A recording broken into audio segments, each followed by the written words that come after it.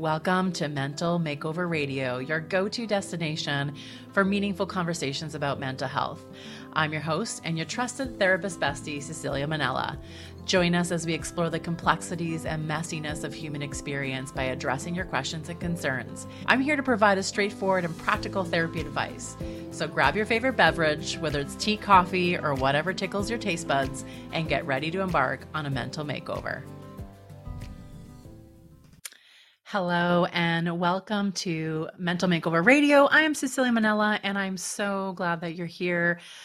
I'm so glad that you're tuning in. Welcome to our episode today. We are diving into talking about connection. So connection and relationships, just connection in your entire life. And we're going to dive into a question from Sharon. So Sharon says, I have been with my partner for 6 years and we have a really good relationship.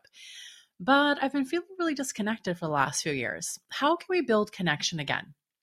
So thank you, Sharon, for your question. I know that this is going to resonate with so many people and from any relationship, not just in intimate relationships. But we can all feel disconnected in any of the relationships that we are in, whether that's ranging from intimate partners to friendships to basically like family relationships, any relationships that we have. So it's really normal and very typical for us to have experiences of disconnection. And there's really so much I can say about disconnection and connection, because basically I spend my days helping people build connection to themselves and building connection with others. And this appears in all relationships. None of us are immune to disconnection. And the first step is realizing that all relationships are really complex and require our attention. So I want you to know that you're not an anomaly because you're having some disconnection in your relationships. And in fact, I'd say that every single relationship has had some season, at least, of disconnection. I want to really start off the conversation by being really clear that this topic can be really, really complex. And I'm breaking it down into some bite sizes. And I don't want it to be the blame game in any relationship. So if you're listening to this, it's not about blaming any one of the partners at all. It is really about engaging in this conversation very openly. We can quickly get into the position of scorekeeping. So keeping a running tally of all the small and also the really big things that our partner does, accumulating this list to show them, that they're the problem and that if they just change the way they're doing A, B, and C, then everything would be amazing and everything would be perfect. But the truth is that both partners play a role in this dance of disconnection, which means both partners also have a role to play in the repair of the disconnection. Both people have to participate in creating a safe space to foster and grow more connection. Okay. So I want that to be really clear when we start this conversation. I believe, and I could totally be wrong, but this is my belief on this, is that the greatest threat to intimate partner disconnection, and that really the threat that really creates this disconnection is actually at the beginning of all relationships when you start dating. So if the foundation of a relationship is built on shaky ground, then there's more space for small cracks of disconnection to show up. No different than in a foundation of a house. It's really important to make sure the foundation is really great, or else, the whole house is kind of built on something that's a little bit shaky. So we often think about relationships when disconnection shows up, we think about the immediate moment. So in this moment in time today, I feel really disconnected. So something must be wrong right in this moment. But the truth is that relationships don't really work that way. They work in this ever increasing building up to something. And often it's small little things along the way that, compound and compound and compound into the point that one person in the relationship or both people in that relationship pay attention to this disconnection that shows up and they think it's just in this moment. And we don't stop to think about the history of that relationship. And I believe that it's really the foundation that actually is part of the problem. And I find this in the work that I do with couples. What creates this kind of shaky ground? What I notice is falling for unspoken, unrealistic expectation of what makes a healthy relationship. What do I mean by this? I'm talking about all the rom-coms. I'm talking about the movies and the shows that tell us, what love is supposed to be. and what it's supposed to look like. The up and down chase, the one person who isn't really, ready to commit and needs convincing. It's the roller coaster of conflict styles that end with makeup sex and everything else that's part of this deal with all these messages that we're being bombarded with doesn't really represent a healthy, loving connection. And why is that? Why is, everything that we mostly see not a representation of healthy relationship? And my answer is because, connected love is really boring. And boring isn't sellable. It's much more exciting to have the roller coaster ride of, the anxious attachment style with, the avoidant attachment style, which I went into in my last episode. Is this kind of roller coaster where secure connected love is actually not that interesting generally. So it's not really sellable, right? So my first tip around how to build connection in a relationship is to audit the beginning. I want you to grab a journal or, make some notes on your phone or something and keep track of some of these questions. What was it like when you were first dating with your partner? What did you really enjoy? What's the foundation of that relationship? What drew you to this person? Why did you pick this person to be your person? It's really important to dive into these things because chances are, you're just human. So there are some unrealistic expectations of what love and connection were supposed to look like. And when your relationship doesn't mimic this vision that you have or have had in the past, you feel kind of dissatisfied. So disconnection is really rooted in this dissatisfaction, but it's also important to explore the origin of this dissatisfaction. Is it based on what's happening in this current moment? Or, is it based on what you think should happen or should have happened? What is it that's really, leading this to you to go into the space of disconnection, dissatisfaction? So asking yourself, what creates this sense of dissatisfaction for me? What expectation am I holding on to that maybe isn't really realistic? Now, I'm not saying you need to let go of all the expectations, because that's not a thing at all. We actually need expectations in relationships, and they need to be really, really clear with our partner. But what I'm asking you is to explore those expectations and then decide if they're serving your happiness or not. For example, if I'm talking about myself, I have the expectation of kindness in my relationship, and I'm looking for evidence of kindness. And if I see something different from that, then it's going to bring a sense of dissatisfaction in my relationship. Okay. But if I have the expectation of my partner being, let's say, in a good mood all the time, then I'll always be disappointed and dissatisfied because humans are allowed to have bad days. I have bad days. My partner has bad days. Everyone's got bad days. And I'm kind of moody and he's kind of moody sometimes too. And that's totally okay.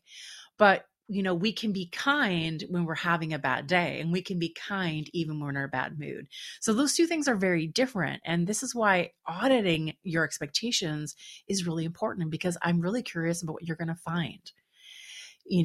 Ask yourself if your expectations are realistic and if they line up with your values. So it's not about not having high expectations, because I get that a lot of the time. Like, I don't want to lower my expectations, Cecilia, because I really want to have these high expectations. Totally great. Have all the expectations you want. Have them as high as you actually want them to. But ask yourself, are they in line with my values of who I am as a person on this planet?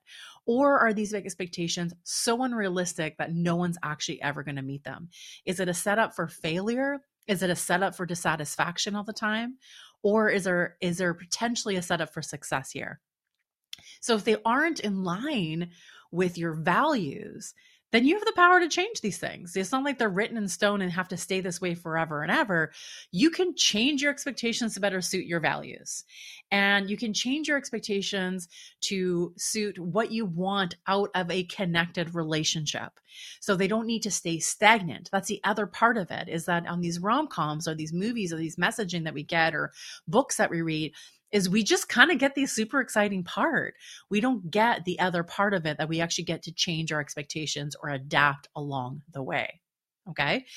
So the other way that we're really misled is that the chase is really exciting. Like the dating, the beginning, everything is really great and fun and new and novel. And we're telling our friends about it, and we're telling our girlfriends, and we're, bragging to the guys about it. And we're having all these conversations, and we're just like oohing and awing, and everything's so novel and exciting.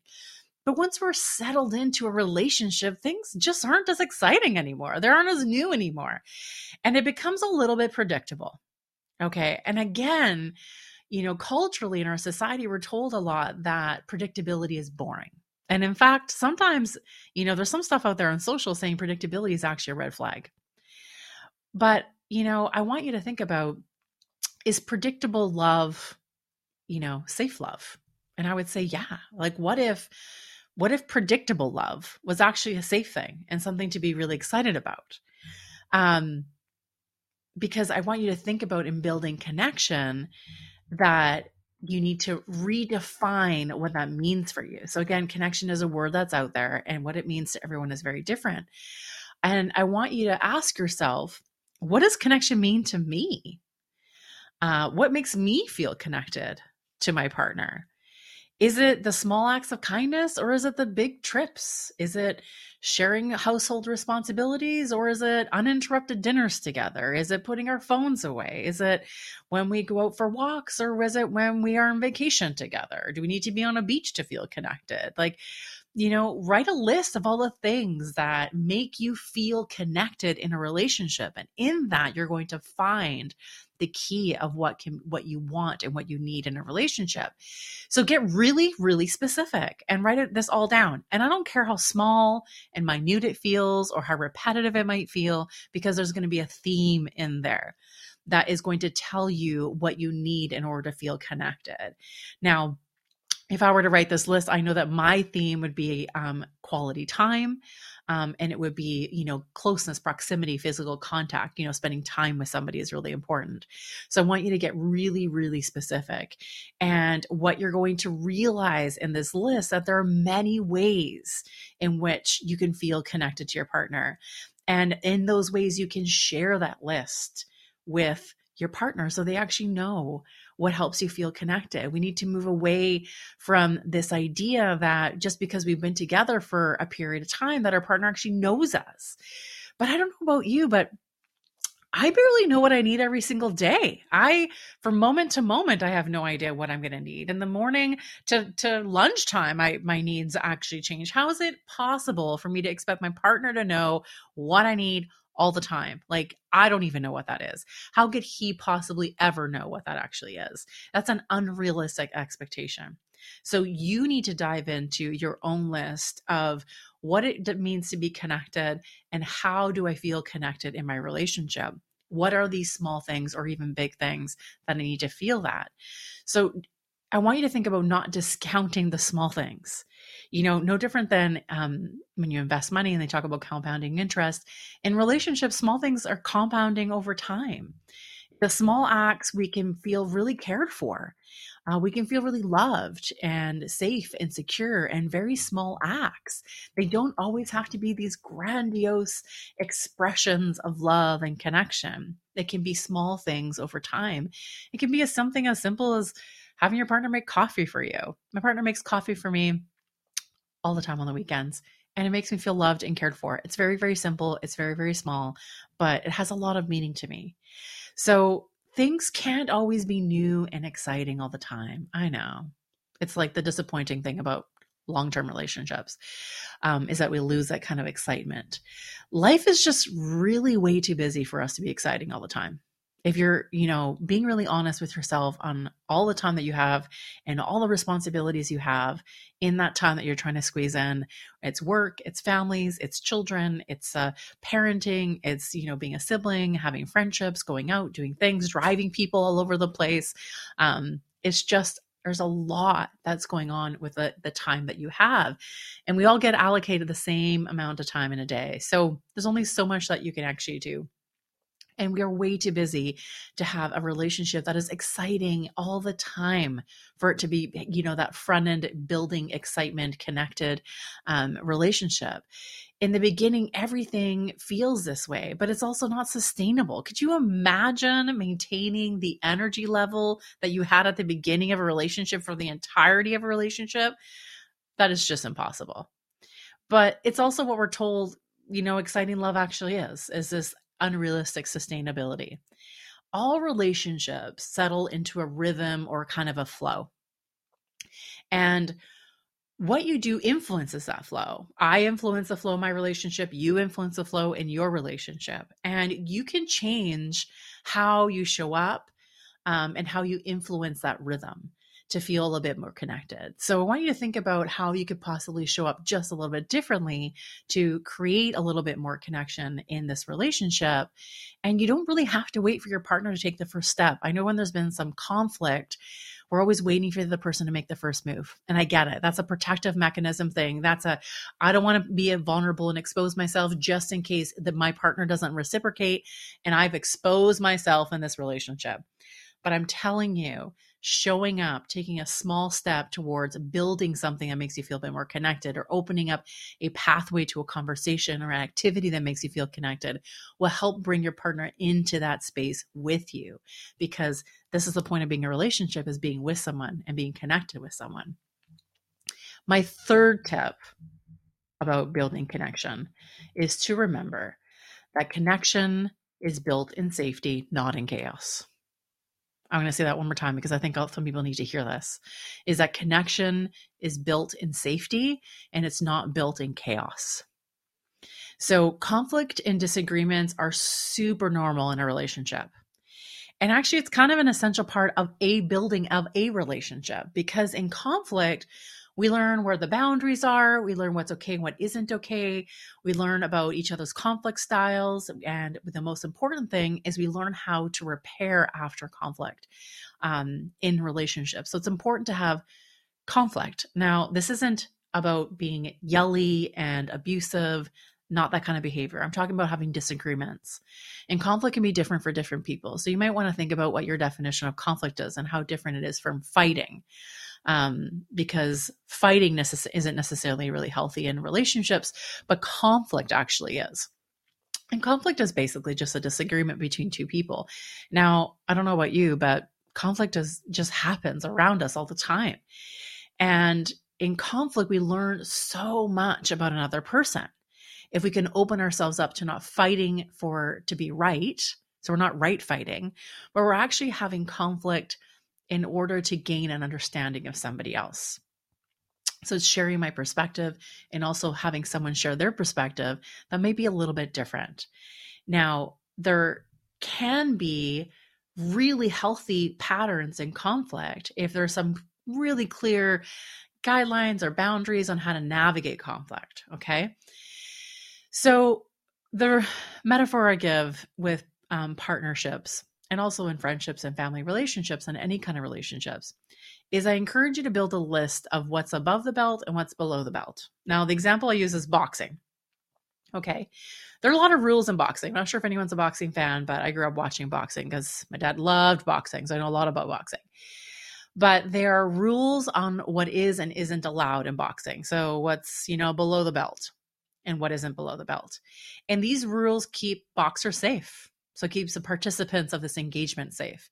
And it allows for equal engagement. So there's a understanding across the board of what the rules actually are, and we're going to engage within these rules. If the rules are broken, someone dings the bell, people separate, there's a break, and we come back with the same understanding or on the same rules. When there are no rules, then it's actually not boxing. It's like street fighting, okay? Where like anything goes, and the only goal is to injure the other person as much as possible. That's really the only goal. In a relationship, we need to box and we need to not street fight. So often conflict is framed as, I'm going to hurt you because you've hurt me. And I'm going to hurt you as much as I possibly can because you've hurt me really badly.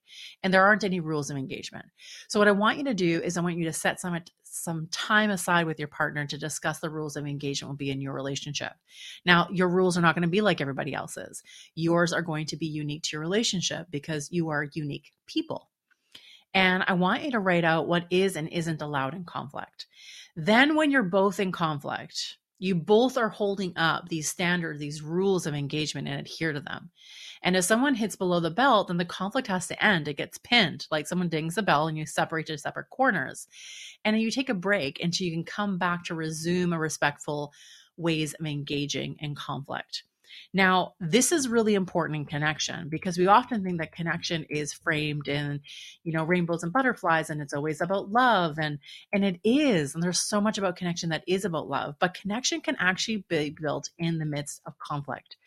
And it creates safety in a relationship when you can create these rules of engagement around how to have conflict with each other, because it builds connection. Again, connection is built with safety.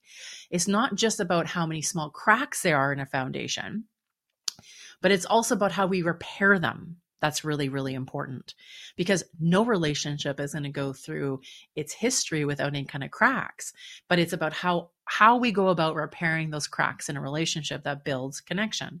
So my last tip is about focusing on repair after we have a disconnection. And I don't mean just the makeup sex. And what I mean is how to move away from disconnection into connection, because disconnection can happen in a million small little things, death by 1,000 cuts, or it can be one big thing.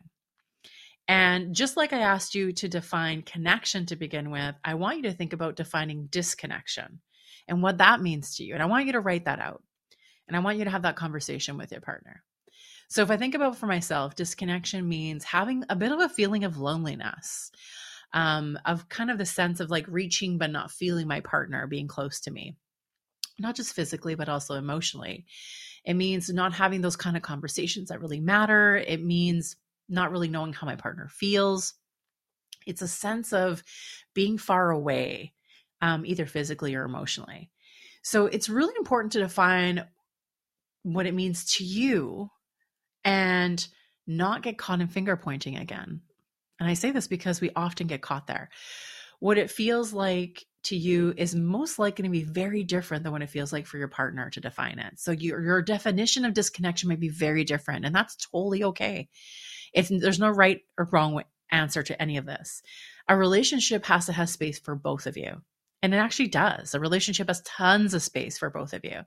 And a healthy relationship needs both of your definitions in order to be thriving and loving, or else one person feels like their needs are not getting met or they're not being heard. Now, repair can be really as simple as positive affirmations or pointing out positive things, which is interesting is, Dr. John and Dr. Julie Gottman, who are the relationship researchers in the US and have many, many books that have been written about it, have found in the research that it takes about 20 positive affirmations to heal the impact of one negative criticism. 20 to 1. How good are you at that ratio? I know I haven't always been good at that. And it's taken years of learning to get to that place. And trust me that it works. So not only does it help repair connection in a relationship, but it also has this power to shift your mindset a little bit. When you're focusing on all the amazing or positive characteristics or attributes of your partner, the person that you chose, to be in relationship with, it's easier to show up with more love and connection than focusing and pointing out all the negative things. So I want you to think a little bit about that ratio. Sharon, thank you so much for your question. It was, super lovely to have you ask questions about how to build connection. And I hope that you found this episode helpful with some of the tips, focusing on the foundation of your relationship, challenging social expectations of what it's supposed to look like or what it should or shouldn't be, and defining connection and disconnection for yourself and your partner. This is a great episode to share with your partner. Okay. It's a great way to get the conversation started. You don't have to start it. You can just send them this episode and I actually start the conversation for you by listening to this. So emotional intimacy is based on mutual conversation. So sharing parts of ourselves with our partner, that is the best way to keep things interesting and exciting. You are an evolving human. Okay. And so is your partner. Whether you've been together for a year or for 20 years, you are not the same person you were when you met. And neither is your partner. this is a really great opportunity to grow and connect by getting to know each other a little bit more deeply. And that's really exciting. It's kind of bringing back some of that dating experience, that dating energy of being radically curious about your partner and not sitting in a place of assuming that you know what they're thinking or what they're going to say or how they're going to be. There is growth that happens with people, and people have different ideas and they read things and they expose themselves to new things. And we just need to get a little bit curious. So share this episode with your partner and have a conversation about connection and what disconnection actually looks like in your relationship. I hope you found this episode helpful and integrate some of these tips into your relationships. And if you think someone in your life would benefit from this, please feel free to share them. Hop on over to social, let me know what you think and how you're interacting with some of these content. If you brought it up with your partner or not, love to hear from you. Thank you for being part of this meaningful conversation today. And if you enjoyed the show, don't forget to hit that like, subscribe, and follow button on your preferred platform. Your support fuels our growth, enables us to even reach more listeners just like you. The show wouldn't be possible without you. It just wouldn't. I'm here because of you and the questions that you're submitting. So take a quick look at our show notes for a convenient link on how you can submit your question for a chance to be featured on our upcoming episodes. Thanks again for being part of the Mental Makeover community. And until next time, be bold, be brave, be well.